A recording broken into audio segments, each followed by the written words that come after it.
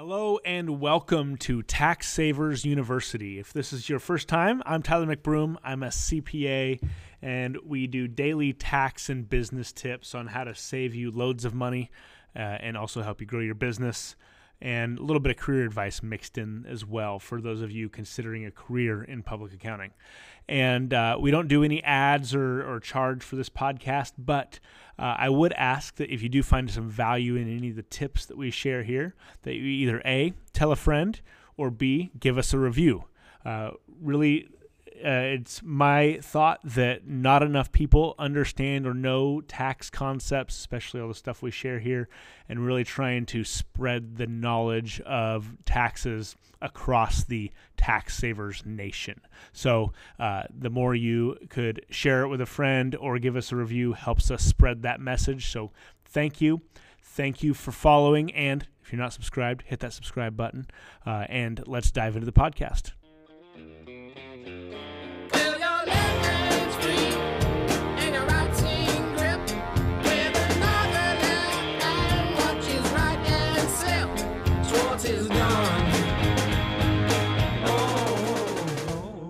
So I got a question from my Instagram, at Tyler McBroom, if you're not following me there. And the question was, should I file as a standard deduction or an itemized deduction? And I'm a business owner, just as an FYI. And so thankfully, actually, it's a little more simpler than that. If you're a business owner, actually has no factor on it benefiting you to itemize your deductions or have a standard deduction. And the way that it works is basically everyone gets a standard deduction that changes depending on your filing status. So it's now in 2018, it changes a little bit each year. This year it significantly jumped with the new tax laws. But if you're a single filer, you get $12,000 per year. If you're married filing joint, you get $24,000 per year. And you only itemize if your itemized deductions are above that threshold.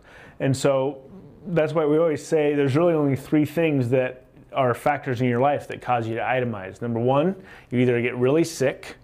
Number two, you own a home. Number three, you gave a lot of money away. Or there's a fourth bonus step if you live in these high income tax states like California or New York, and that is you make a good amount of money. And that's the old one. That doesn't even count anymore because of the cap. But basically, you don't itemize your deductions unless all of your itemized deductions totaled up are above that standard deduction threshold. So let's say you're married filing joint. You get that $24,000 standard deduction. If you've got a mortgage and you have, call it $12,000 a year of mortgage interest, and you gave away $1,000 to charity, now you're at $13,000 total, and then you had $6,000 in state taxes, now you're at $19,000 total. Well, your itemized deductions are $19,000. That's lower than the standard deduction threshold of 24, so you'd take the standard deduction. So you take whatever benefits you.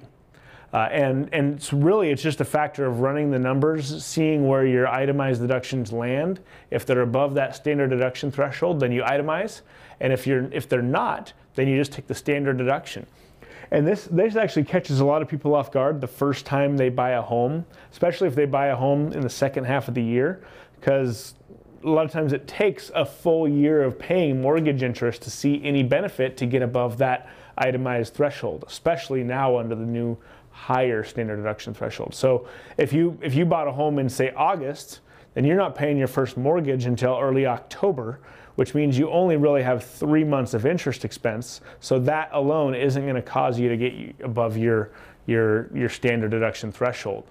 And now with the new tax reform, your property tax expense plus state income taxes combined is capped at $10,000 of deduction. So effectively, this is going to make a whole lot fewer people take an itemized deduction, and it's going to make tax returns a lot simpler for the vast majority of people out there.